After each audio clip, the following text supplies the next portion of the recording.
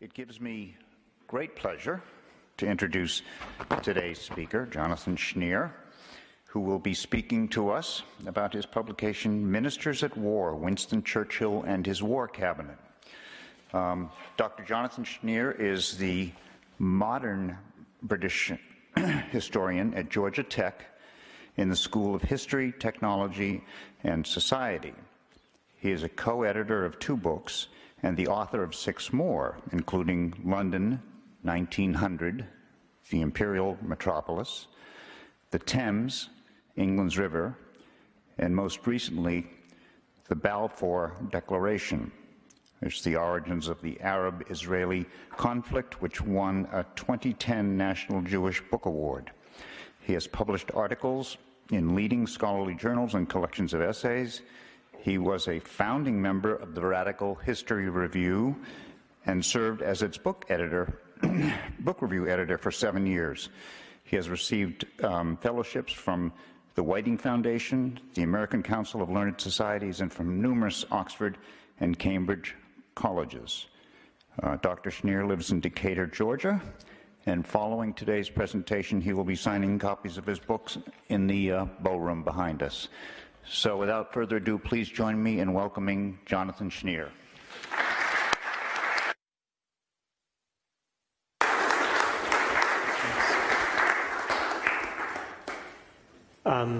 Thank you. This is working, obviously, yes. Thank you very much, John Lannon, for that generous introduction. And thank you all for coming.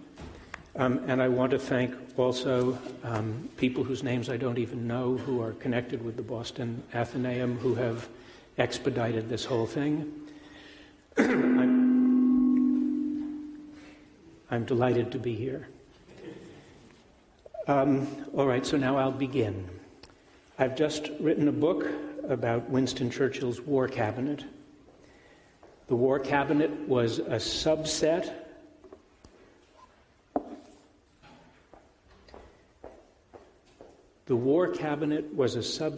of a larger body, which was the cabinet itself. The War Cabinet dealt only with the most important issues raised by World War II, and at least to begin with, its members had no departmental responsibilities to distract them. The larger cabinet included war cabinet ministers, and also ministers and secretaries of various departments, including, Minister of Supply, Minister of Town and Country Planning, Ministers of Mines, so on and so forth. I'll be mentioning today both the cabinet and the war cabinet. So Churchill formed his war cabinet in May 1940, and it had 5 members, including himself, at the start. Over the course of the war, he enlarged it to suit circumstances, and the cast of characters shifted over time, but it never had more than 8 members at one time. Here is a photo of the original 8-man team. Only 2 members remained constant. Churchill himself, of course, and also Clement Attlee, who was the leader of the Labour Party, and that's Clement Attlee. 3 other men served in the War Cabinet for most of the war, and they were, and I think probably some of these are names that you'll be familiar with, Anthony Eden, and then a great trade unionist for the Labour Party, Ernest Bevin, and then a non-party man, although with conservative inclinations, whose name was Sir John Anderson.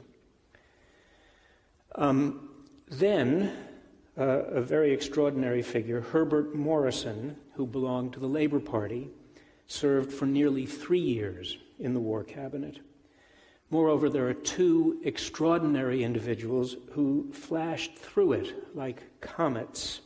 One was the conservative Lord Beaverbrook, a great newspaper magnate, the sort of Rupert Murdoch of his day, perhaps. And then the other, who went through so quickly, the socialist whose name was Stafford Cripps. So I can't talk about all these people in 1 hour or less than an hour, 45 minutes today. But because I don't discuss all their roles or the roles of others who served, for example, Neville Chamberlain or Kingsley Wood, who you probably don't know, it doesn't mean that they were unimportant, but for their roles and for the roles of several others who served at one time or another in Churchill's war cabinet, I have a suggestion, which is that you buy and read my book. So, led by Winston Churchill, the men whose names I've mentioned, and some whose names I haven't even mentioned, successfully steered Great Britain through the most terrible crisis in her modern history. And Churchill's war cabinet has been deservedly celebrated ever since. However, the story is more complicated than you might think. And the title of my book, Ministers at War, has a double meaning. Purposely, obviously. Churchill's war cabinet warred against the Nazis, but also its members sometimes warred against each other. This has been mentioned by historians, but it has generally been downplayed. And what I try to do in the book is to present a more complex, a more nuanced portrait of the war cabinet than is commonly offered. You could say that I shake the historical kaleidoscope to show familiar pieces in unfamiliar patterns. And that's what I'm going to try to do for you in the next 45 minutes.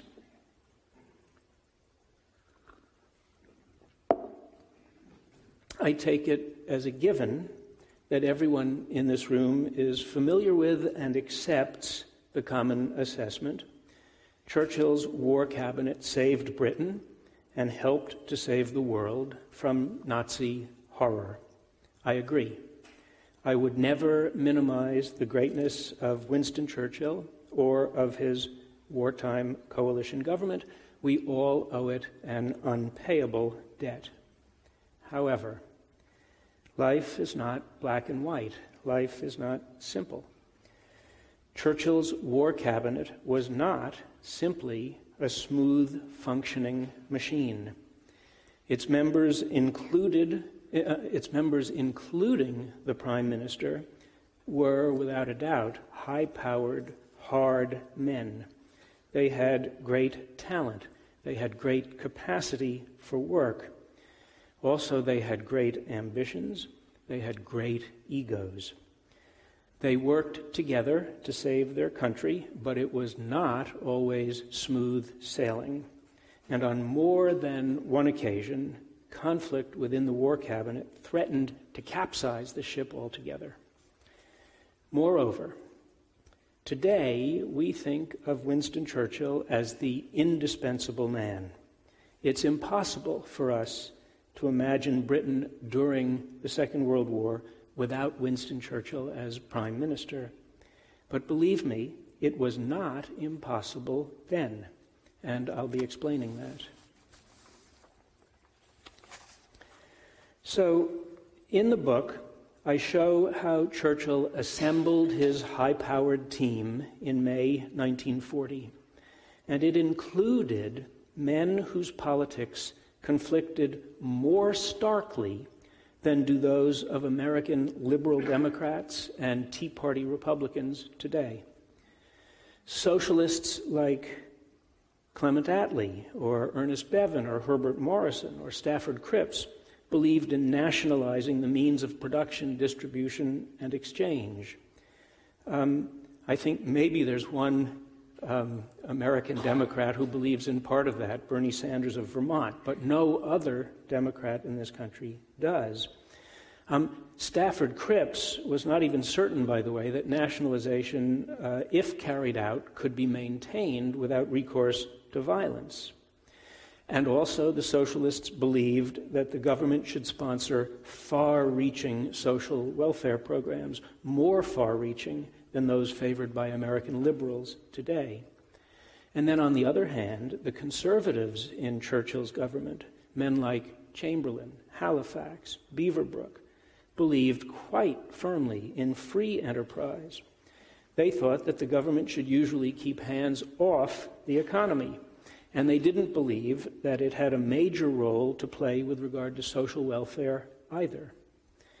Churchill himself was instinctively a man of the right, and yet he was determined during the war to keep this disparate team together.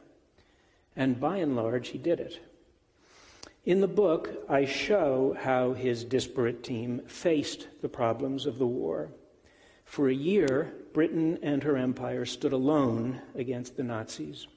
And during that period, the war cabinet ministers largely suppressed whatever ideological and personal tensions existed among them.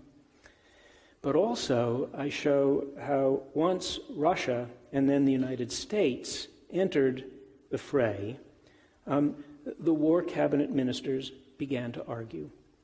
Then their jealousies, their enmities, their strains that had always been present but always papered over now grew apparent. And ideological conflict amongst them grew ever more fierce. I show in the book how Churchill strove quite heroically, but with decreasing effect, to contain all of this. In 1945, Labour pulled out of the coalition government. And as soon as Germany surrendered, Churchill called a general election. That's the general election of 1945, of course. And that proved to be one of the worst-tempered elections of the 20th century in Britain. All the pent-up frustrations of the previous 5 years finally burst forth. It was like the long-delayed eruption of a volcano. And what I've just done, actually, is give you a quick resume of the book. What I want to do this afternoon is to give you a taste of part of it. I'm going to show you how the members of the war cabinet functioned for good and for ill before 1945. And also, I'm going to show you how one of the war cabinet ministers came to the conclusion that he could run the war and the war cabinet better than Winston Churchill could. And I'll show you how Churchill saw off the threat posed by this man. Okay, so the men of the war cabinet sat around a table every Monday afternoon at 5:30, every Wednesday and Thursday at noon, attempting to hammer out policy on the most pressing domestic, foreign, and imperial issues raised by the war.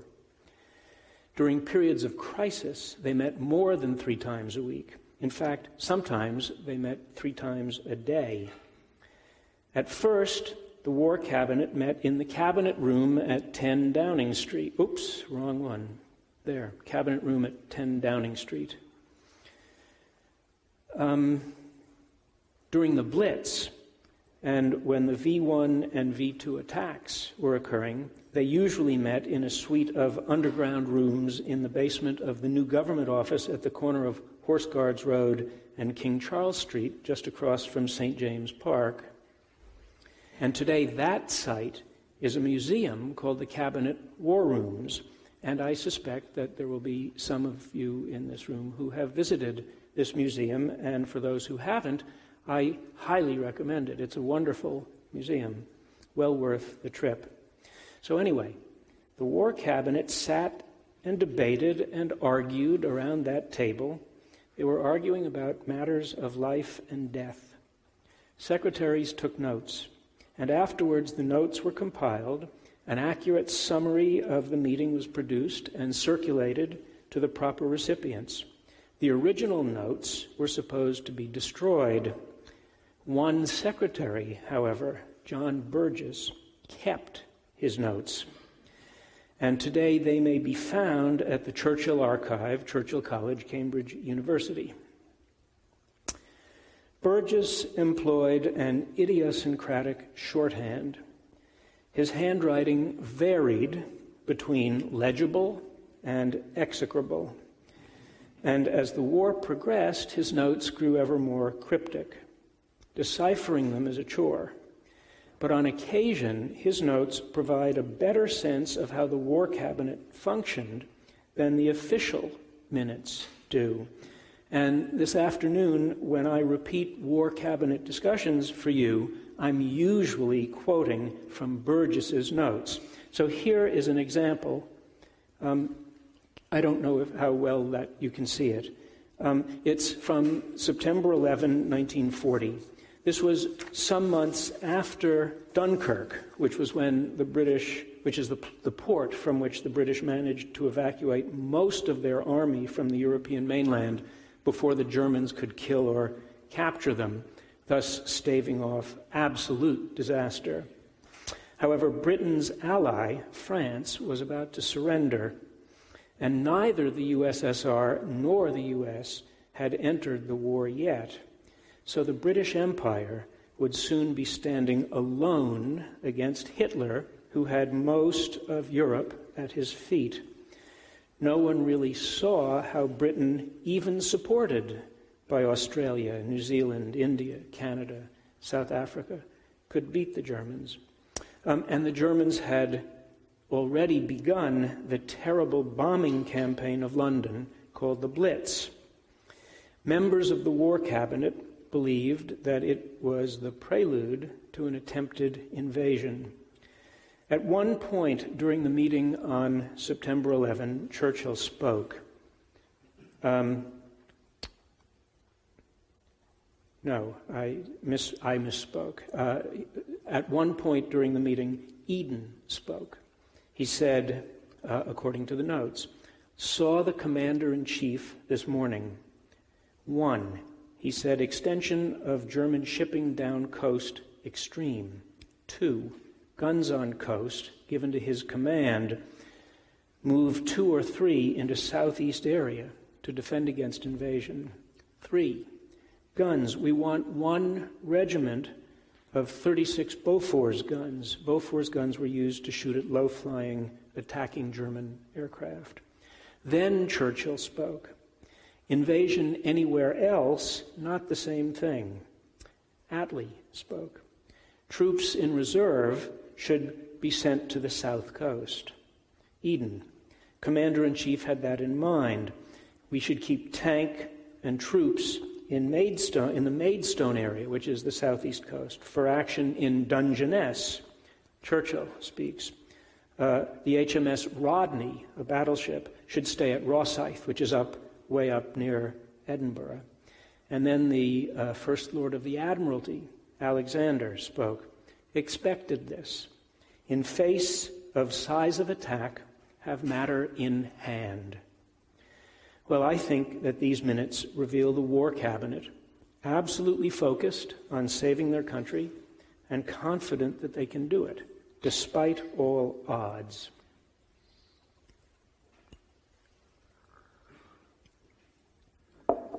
And yet, there were obvious divisions among the group. I've referred already to the ideological divide, and I'm not going to really talk about that in the paper. If you want to ask questions about it afterwards, I'd be happy to address it. There was also a quite obvious class divide within the War Cabinet. The conservative members were all more or less wealthy. Some were aristocratic. The labor ministers came from mixed backgrounds. Attlee was middle class. Cripps was the son of a lord. But Herbert Morrison was the son of a South London policeman. Ernest Bevan was the illegitimate son of a charwoman. He had labored on the docks of Bristol as a young man. In fact, he was the only member of the cabinet who had performed manual labor for a living. And occasionally one perceives class consciousness dividing this group. I'll give you a couple of examples. First, here is Anthony Eden, son of a baronet, after the war, recalling Herbert Morrison in the War Cabinet. Quote, he was a good rifleman, the kind of man you promote to lance corporal one week and he may lose his stripes the next, but he'll be back up again soon. Cockneys make the best soldiers. Well, obviously that's how an officer refers to his subordinates, or how a baronet refers to his so-called social inferior. So perhaps Herbert Morrison felt he had something to prove. And doesn't it sound as if he's trying to do just that in a letter he wrote to the Lord Chancellor, whose name was Sir John Simon? Oh, that's Morrison, and here's Simon. And actually, just look at the photographs for class difference. So Simon had graduated from the exclusive public school Fettes. He had attained a first at Oxford, where he had served as president of the famous debating society, the Union, the Oxford Union. He had been a liberal in Asquith's government during World War I, and when the Liberals split, he had joined an offshoot called the National Liberals, who supported the Conservative Party. So at just about the midpoint of the war, Herbert Morrison wrote to him, quote, "May I say how much I enjoyed reading your speech of yesterday. There was only one thing which marred it, and that was the stupid printer's error, giving the date of the publication of Areopagitica as 1694 instead of 1649. I think it's easy to imagine the unspoken assumptions, tensions, hesitations, resentments that must have been a part of the atmosphere of war cabinet meetings. In fact, Churchill had assembled his own team of rivals, as Doris Kearns Goodwin termed Abraham Lincoln's cabinet during the American Civil War. Churchill's men were constantly carping, backbiting, maneuvering for position. Lord Beaverbrook, who was a terrific intriguer, employed flattery, and sometimes it worked. During one cabinet meeting, he passed a note to A.V. Alexander, a labor man serving as First Lord of the Admiralty. Let me see if the next... Yeah, that's A.V. Alexander. Beaverbrook passes him a note. It read, quote, "I will do all I can to help you. I believe you will do the job better than anybody else."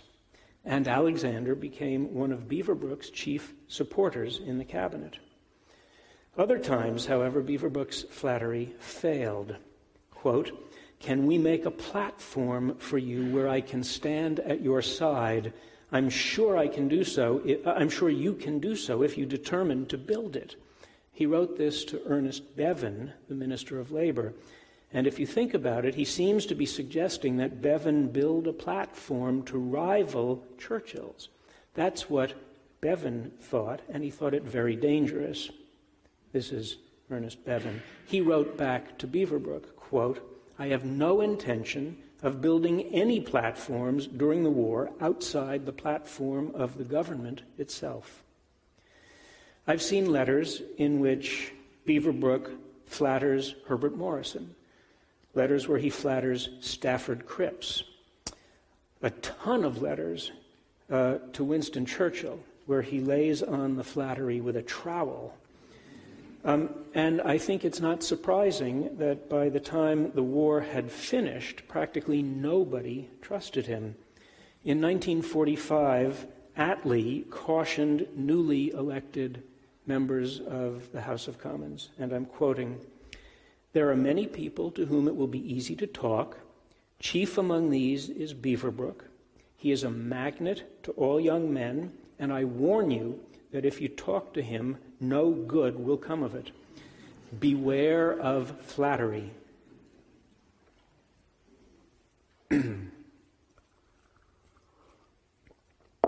Well, you might object. Any group of strong individuals will jockey for position, and that's all Beaverbrook was doing.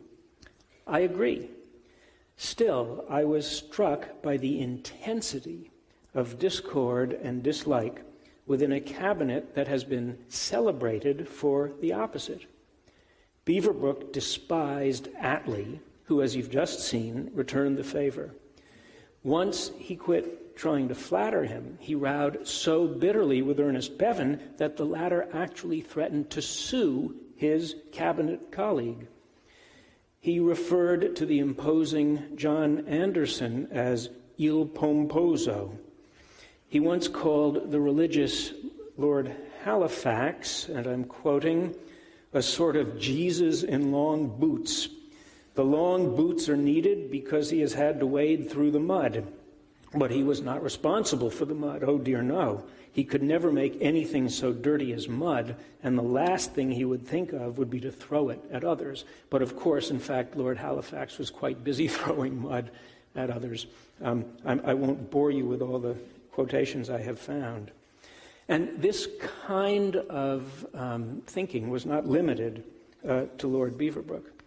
Everybody poked fun of the deputy leader of the Labour Party, Arthur Greenwood, who had a drinking problem, as again, I think just possibly the photograph suggests. Quote, "He cannot even sign his name after 2 o'clock in the afternoon." Anthony Eden disdained Kingsley Wood, who was the Chancellor of the Exchequer. Quote, "The little man will not be missed," he wrote, after Wood died suddenly. Bevin detested Herbert Morrison. At the War Cabinet, Eden sat between the two men, and he found it, quote, rather uncomfortable, because whenever Morrison spoke at War Cabinet meetings, Bevin would provide a sotto voce accompaniment of jibes and taunts. Someone once said of Morrison that he was his own worst enemy. "Not while I'm alive, he ain't," snapped Ernest Bevin.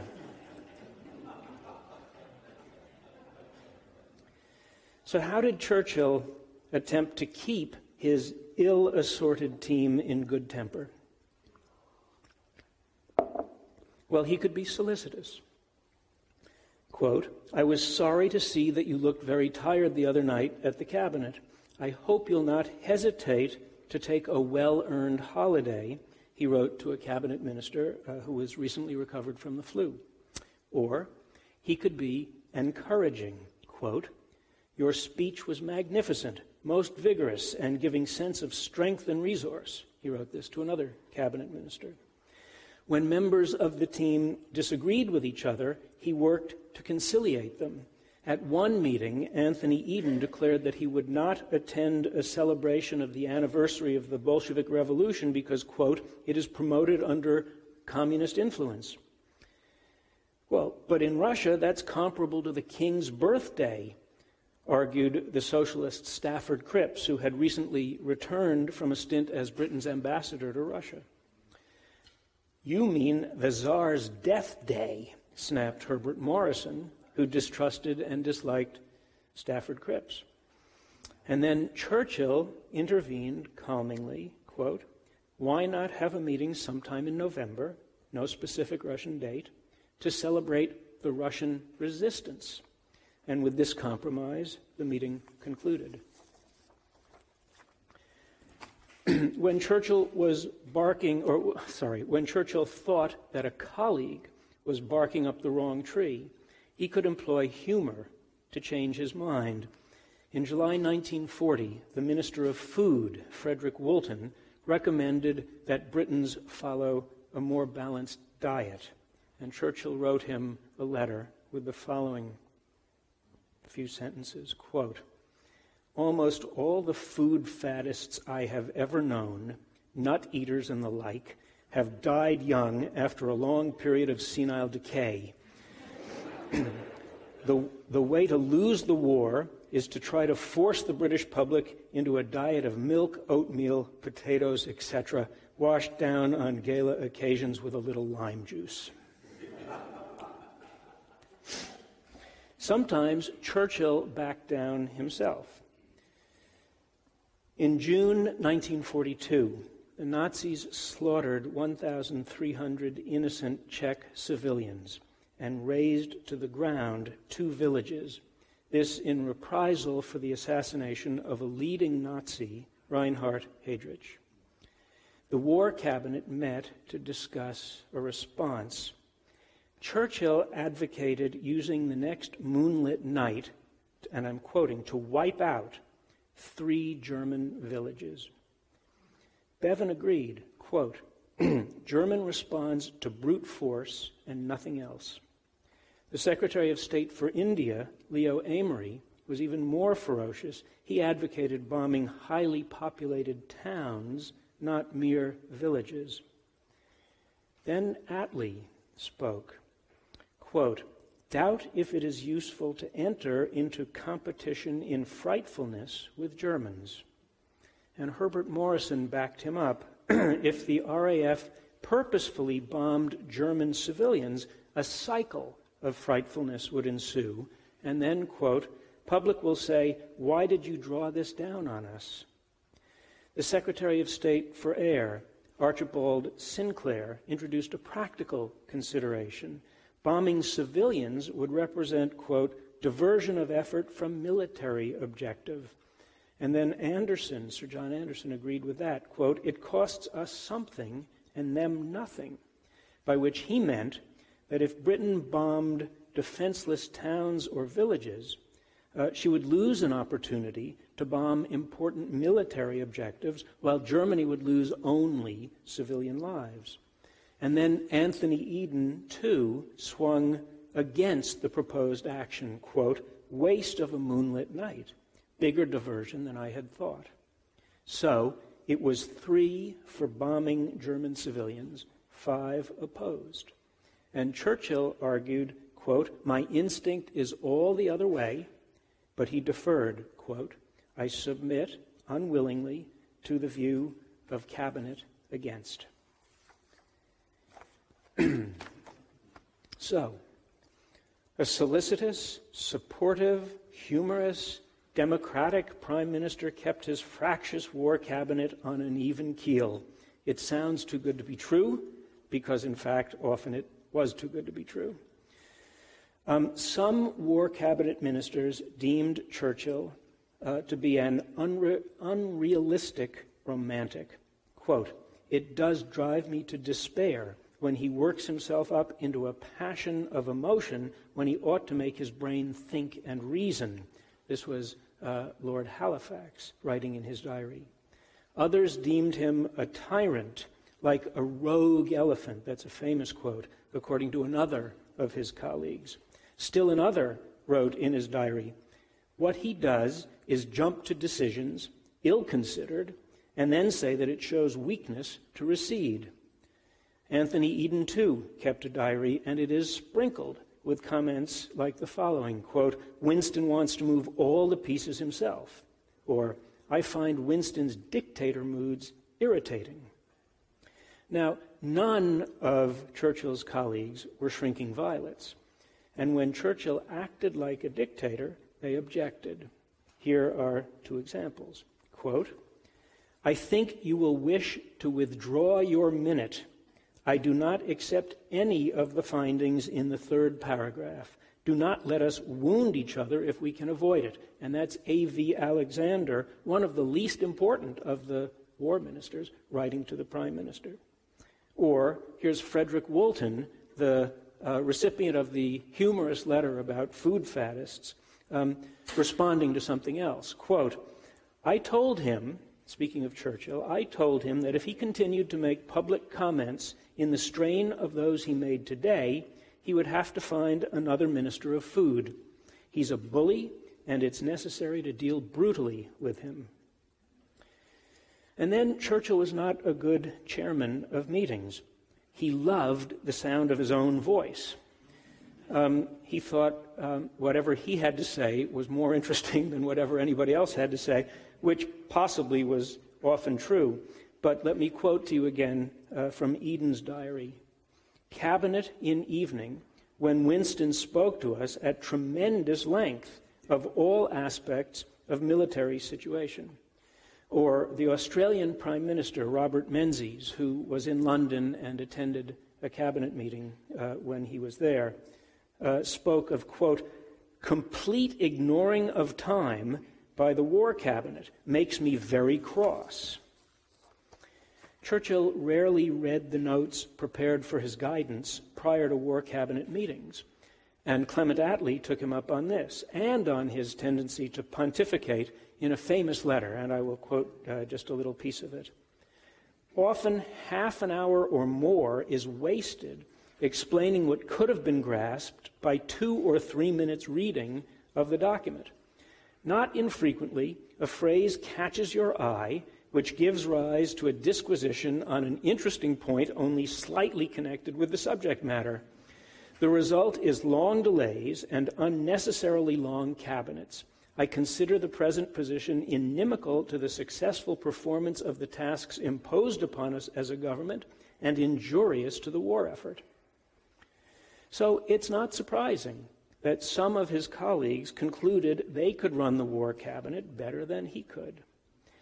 Anthony Eden, whom Churchill designated his heir apparent in the autumn of 1942, dreamt of the succession, but he loyally refrained from undermining the Prime Minister during the war.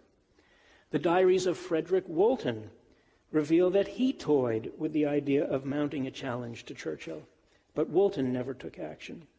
Herbert Morrison intended to replace Clem Attlee as leader of the Labour Party and then to challenge Churchill for leadership of the country whenever the next general election took place. And he thought it might take place during the war, and if so, so be it. Lord Beaverbrook gave serious thought to mounting a challenge. And he took some preliminary steps, but never a decisive one for complicated reasons that I'd be happy to go into after the talk. It was Stafford Cripps who came closest to mounting a direct attempt at overthrow. Churchill faced it and beat it. And I'm going to conclude the talk today with a brief explanation of the Churchill versus Cripps saga. So first, a little bit about Stafford Cripps. Before the war, he had been a very successful barrister. He had a mind like a calculating machine. He had astonishing capacity for work and organization. He had the ability to inspire devotion among his followers. He had a deep patriotic love for his country. Labour Party leaders feared Stafford Cripps because he was both effective and extremely left-wing. He had advocated a popular front, including communists, as well as liberals and conservatives, to confront fascism before the war. The Labour Party leaders would have nothing to do with communists, and when Cripps would not back down, they expelled him from the party. Cripps began the war as a man without a party, a member of parliament, but without a party. And then he was a rather idiosyncratic figure, and that was to have consequences. He didn't drink for reasons of health, but also because he really was a Puritan. He stuck to a vegetarian diet for reasons of health, but also because he disapproved of gluttony. He followed the Alexander technique, which is a method of using movement and posture to alleviate pain and various afflictions. And as a result, he always stood straight as a post. For some unknown reason, he chose to wear unflattering wire rim spectacles. He was a militant socialist and a militant Christian. In other words, a militant Christian socialist. And he did not appeal to Winston Churchill at all. Quote, "He has all the virtues I dislike and none of the vices I admire." But Churchill recognized his great abilities and his patriotism. When the war began, he sent Cripps to Russia as Britain's ambassador. Experience in Russia disillusioned Cripps with Soviet-style communism. But because he continued to sympathize with Russian foreign policy, the British Foreign Office distrusted him. Cripps felt, and indeed was, underutilized in Russia, and he wanted to return to Britain. He thought he could make a greater contribution to the war effort there. Germany invaded Russia in June 1941. Nobody imagined that the Soviets could stand up to a blitzkrieg. After all, even the vaunted French army had collapsed in front of one, but they did. And in Britain, people felt immense gratitude. Previously, they'd been being bombed by the Germans. Now the Russians were being bombed, and they were taking it and dishing it back. Quote, "Thank God for Russia is a frequent expression of the very deep and fervent feeling for that country which permeates wide sections of the public." This is a Home Intelligence Branch report to the government. Well, given Russia's newfound popularity, Cripps reaped the benefit. Quote, "Someday Sir Stafford will return from Moscow," wrote one journalist. "He will have a great following. His sense of power, never modest, will be developed fully. He will be dressed up in the garb of leadership, and he will find somewhere to go."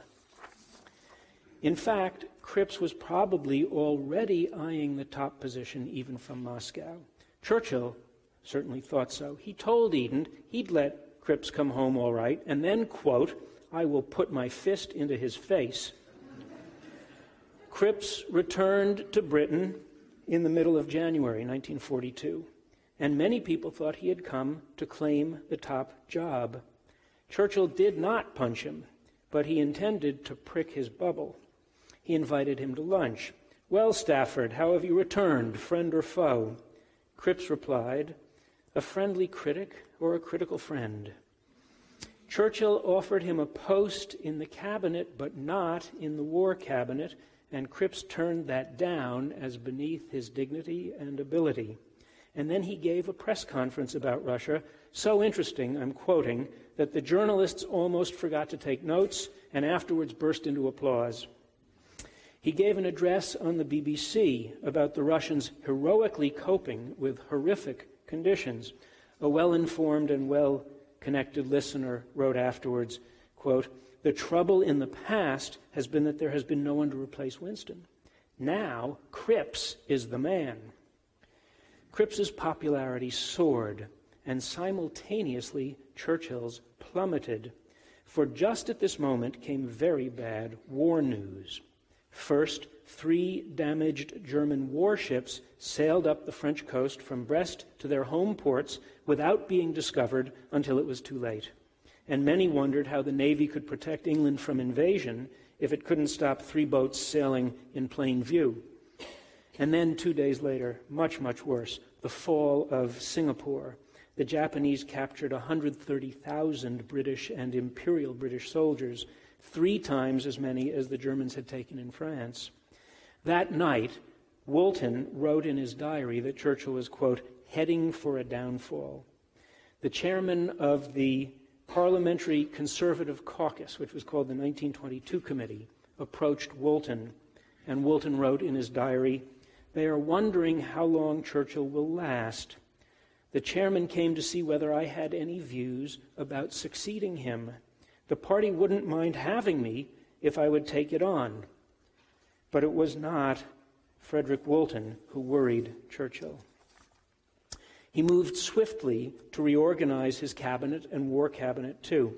He was a romantic, yes, but he could be an efficient political butcher. He got rid of most of the remaining former advocates of appeasement. He dumped dead wood regardless of party and ideology. He knew that he must recognize Cripps, and he did it in a brilliant way. He appeared to concede ground, bringing his rival into the war cabinet after all, but he appointed him to be the leader of the House of Commons. That was enough to stop Cripps attempting a coup at the moment, although not enough to stop him thinking about it and talking about it with his friends. Churchill knew about that. He had offered Cripps a poisoned chalice, only Cripps didn't understand. The leader of the House of Commons interprets government policy to House members and House opinion to the government. Well, Cripps never went to the House of Commons bar because he didn't drink. He rarely went into the cafeteria because he hardly ate. He belonged to no party, and so he had no natural claque of men who would automatically support him. And in fact, many in the Labor Party continued to distrust him. Of course, the conservatives feared and hated him, and so did most of the liberals. So he was entirely unsuited for the job Churchill had given him.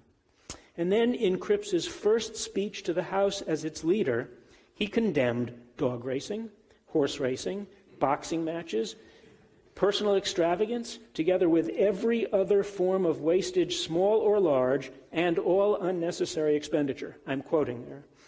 Well, everybody knew that Cripps was a Puritan, so nobody could accuse him of hypocrisy.